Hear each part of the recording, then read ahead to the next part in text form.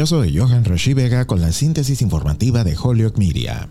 El presidente ruso Vladimir Putin dijo el martes que agradecía un diálogo de seguridad con Occidente y su ejército informó que retiró algunas de sus tropas cerca de Ucrania. Pero el presidente de Estados Unidos, Joe Biden, dijo que Estados Unidos no había verificado la afirmación de Rusia y que una invasión todavía era una posibilidad clara. Putin dijo que no quiere la guerra y confiaría en las negociaciones en sus esfuerzos por eliminar cualquier posibilidad de que Ucrania pueda unirse algún día a la OTAN. Al mismo tiempo, no se comprometió a una retirada total de las tropas y dijo que los próximos movimientos de Rusia en el enfrentamiento dependerán de cómo evolucione la situación. En comentarios en la Casa Blanca, Biden prometió que Estados Unidos continuaría dando a la diplomacia todas las oportunidades para evitar una invasión rusa, pero se mostró escéptico sobre las intenciones de Moscú. Biden también insistió en que Estados Unidos y sus aliados no sacrificarían los principios básicos con respecto a la soberanía de Ucrania.